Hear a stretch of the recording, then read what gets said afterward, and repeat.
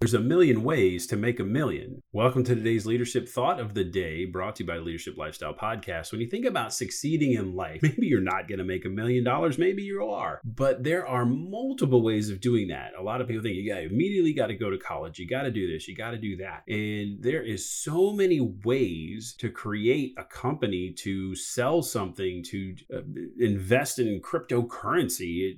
It's endless. And don't get so wrapped up in you must follow this path or that path. Now, obviously, if you're going to be a lawyer or a doctor, something like that, well, sure, there's required things you have to learn, being a pilot, another thing. But in the grand scheme of life, there's no true one roadmap to success. There's a million ways to make $1 million. So don't overlook easy opportunities you didn't think were there simply because you weren't looking for them. And today's leadership thought of the day, brought to you by the Leadership Lifestyle Podcast: grow yourself just a little bit more.